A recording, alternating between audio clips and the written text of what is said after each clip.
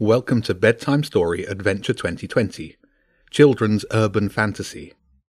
One chapter a day up until Christmas. Chapter 2. Catch Up.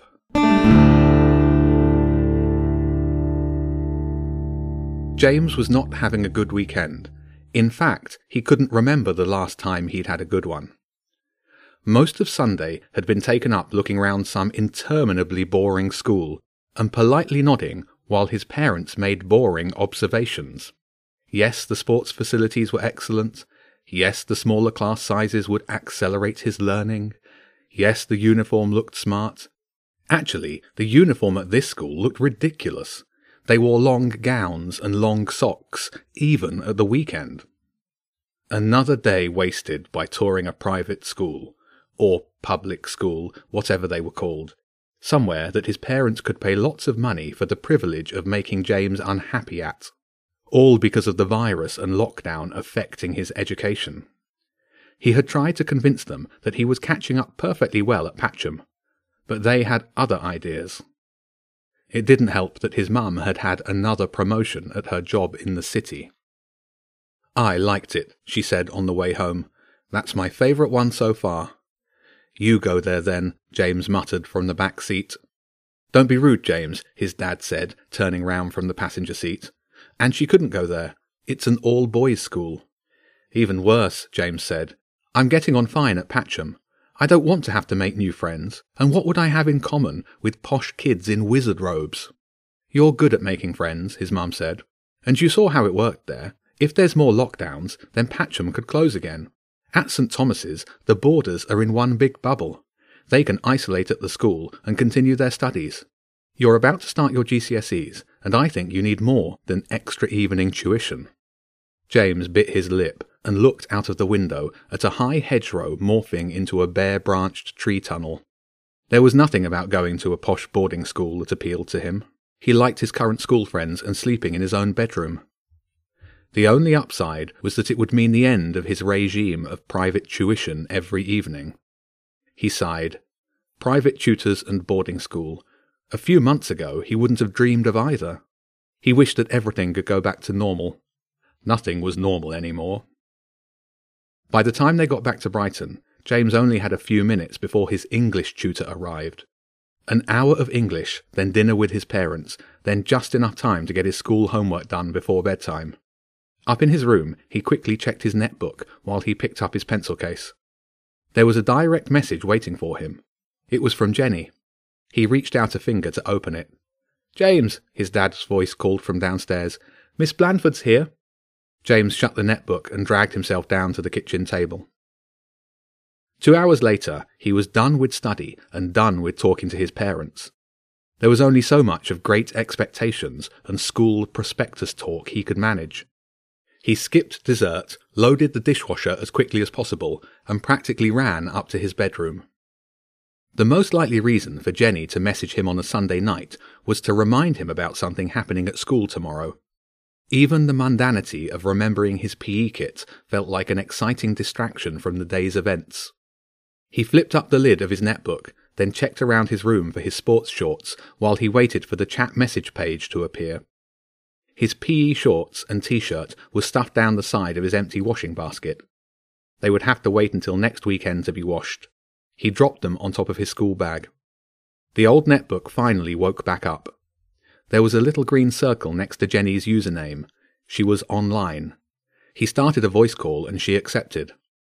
"I got my PE kit ready," he said. "What?" she said sharply. "Your message?" he said, doubting himself. "It wasn't about PE tomorrow?" "Have you actually read it? Anyway, PE is on Wednesday this week." He opened her message and started to read. "A dog stole your badger stone," he said, looking down at his matching wristband. "A dog? Did it bite it off?" "It used its paws. I wasn't expecting it. And there's something about these new dogs that's very undog-like." James was half reading and half listening. Dogs? There were more. And who is the tattooed woman? Jenny gave a sigh and went through the whole story while James read along. "I think the tattooed woman sent the dog to steal your badger stone," James said. "But why would she give it back, and how did she know I was wearing it?" The dog looked scared when the woman came out. I don't think it was stealing for her." Jenny was right. No one knew about their special wristbands except for them. And the badgers. "What did the woman say to you?" "Just that I was lucky. Oh, I've remembered. She also mentioned the number 373. It looked like she read it on the strap. Hang on." There was silence at the other end for a moment. "I just pretended it was my locker number. But it's here, scratched into the leather. I've never noticed it before." "Let me check mine." James undid the strap on his and looked at the underside. It was plain leather. "There's nothing on mine." "The little dog must have scratched it somehow. It could be a message, but I've no idea what it means." "The woman must have sent the dog after you," James said, "to follow you home. She must have recognized the badger stone." "That's what I thought. Lucky there was an angry cat in the neighborhood." "Lucky your paranoia got the better of you, you mean," James said. "You were already hiding in the bushes when the cat arrived." "Paranoia? It wasn't paranoia that put a wig on a dog. I've never seen a dog wearing a wig before." James didn't answer. He was thinking. "Are you still there?" Jenny asked. "Yeah. This definitely feels like an adventure. And you know," he paused, "it might be my last one. Once I'm stuck at some posh boarding school in the middle of nowhere, the most adventurous thing I'll be doing is getting lost on the way to Latin class. You should have seen the place we looked at today. They wore gowns and long yellow socks, and there was an ancient chapel in the school grounds. Looked like something out of a film." "Think your parents are going to go through with it," Jenny said. "Remember when your mum got that new job and you were going to move to Germany, but it never happened?" "That was different. The decision's been made regardless of what I think, and I can't do anything about it." He opened the big desk drawer and reached to the back, where a wooden box was hidden behind some old exercise books. "If this circus is up to no good, I want to be ready for it." "It might not be a good idea to take any of the special keys to the park," Jenny read his mind. "That tattooed woman seems to know more than she should. We probably should avoid the park altogether." James heard a knock at the door. Time for bed. He arranged with Jenny to meet up the following day on the way to school, and they ended the call. He opened the wooden box. It was no bigger than a thick novel, but contained a number of magical artifacts, most notably the bones of Kerberos, 3 keys that could open secret doors around town. The silver nib caught his eye. It was next to a scrap of paper with a Chinese symbol drawn on it. It was part of the key to the air, and he had used it exactly once before during a showdown with a devious adversary the previous Christmas. At the time, he had used it without fully understanding what it did. Now it was time to find out exactly how it worked. It was the time of year when walks to school started in the half-light and could be either cold or damp or a combination of the two. James zipped up his coat and popped a crust of toast into his mouth as he hurried to the top of the road. As he feared, Jenny was already waiting, perched on a garden wall. It looked like she had been there a while. "Sorry I'm late," he said. "I was early," she said, getting up from the wall. "I wanted to take another look at the circus and see if any stray dogs started following me." They set off up the hill. James resisted the temptation to look around. "I thought you said we should avoid the park. Did you notice anything?" "I think so, but I can't be sure. I only went to the path nearest the big top, and I didn't walk back past my road. I took London Road and then cut straight up to the top of yours." "You avoided your road to avoid any cats?" James asked. "You want to be followed." "I don't want them to know where I live, but following us to school's fair game." There was a junction ahead where they would have to turn left onto Surrendon Road. A black cat was sitting on a front garden path, licking the back of a paw. "Look," James said quietly. "Let's see what happens," Jenny said. "We can watch from the far corner after we cross the road." The cat looked up at them as they passed it. Not unusual animal behaviour. The 2 children had to wait for a couple of cars before crossing. There was a shriek from behind. James turned in time to see the black cat chasing a smaller creature under a car, then over the car, across the road and between 2 houses. "Wow," James said. "I guess nothing's following you now." "Us. Nothing's following us. We're nowhere near my road. I think that cat was waiting for you, not me." They crossed over and kept walking. Jenny was right. Either every cat in town had decided to turn the tables on stray dogs, or certain cats were waiting in certain spots for certain dogs. "Why would the cats be looking out for us?" James asked. "I mean, we're not exactly friends with the locals. The last time I saw the Empress of the Seven Dials, she double-crossed me, and it almost destroyed the town." "Perhaps she hates these new dogs more," Jenny said. "She sided with the pigeons once to get rid of her own cousin." That was true. The Empress had no qualms about changing her allegiances, not if it meant more power for her. "That dog was not very dog-like," James said.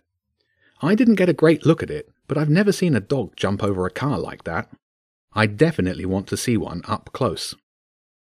By the time they got to school, James had decided he wanted to pay a visit to the new circus as soon as he could. Jenny was less enthusiastic, and again warned about taking any special magical items anywhere near the circus. They chatted about it all the way to the main entrance, where the new rules meant they had to part ways. The school's coronavirus containment plan had split each year group in half and confined it to its own set of corridors. James and Jenny were not in the same half as each other, which meant they wouldn't get many opportunities to talk again until after school. Except that Jenny had dance practice, so they would have to chat later online.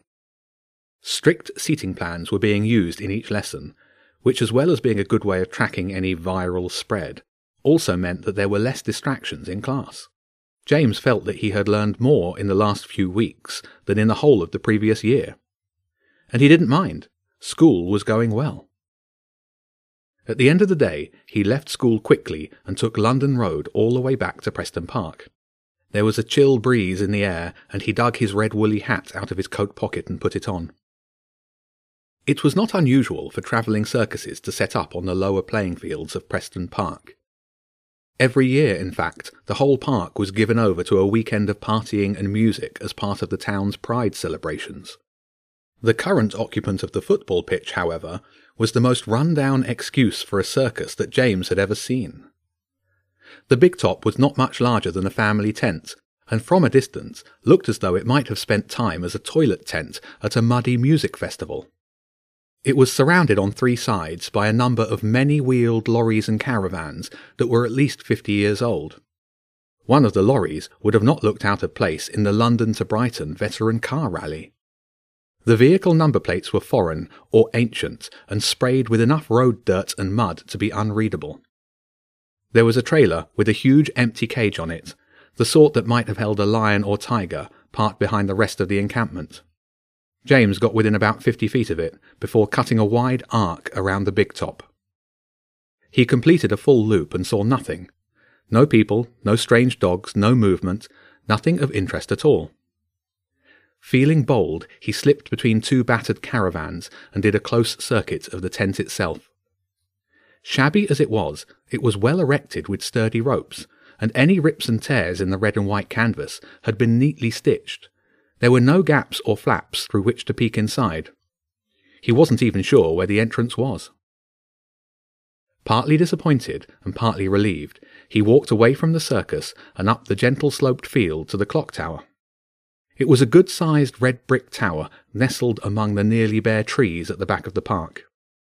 There was still at least half an hour of daylight, which gave him plenty of time for his secondary objective, learning more about the key to the air. The metal fence that had been around the clock tower for the last couple of years had been taken down. James sat at the top of the stairs that led up to the tower and opened his bag. Despite Jenny's warnings, he had brought the wooden box with him, and figured he was far enough away from the circus to be safe, and there was no one else nearby. From inside the wooden box, he pulled out a golden-brown feather and held it between his fingers. It was the other part of the key to the air. When the silver nib was attached to it, it could open up a portal in the air itself. After one last look around, just in case, he tucked the feather into his hat and waited.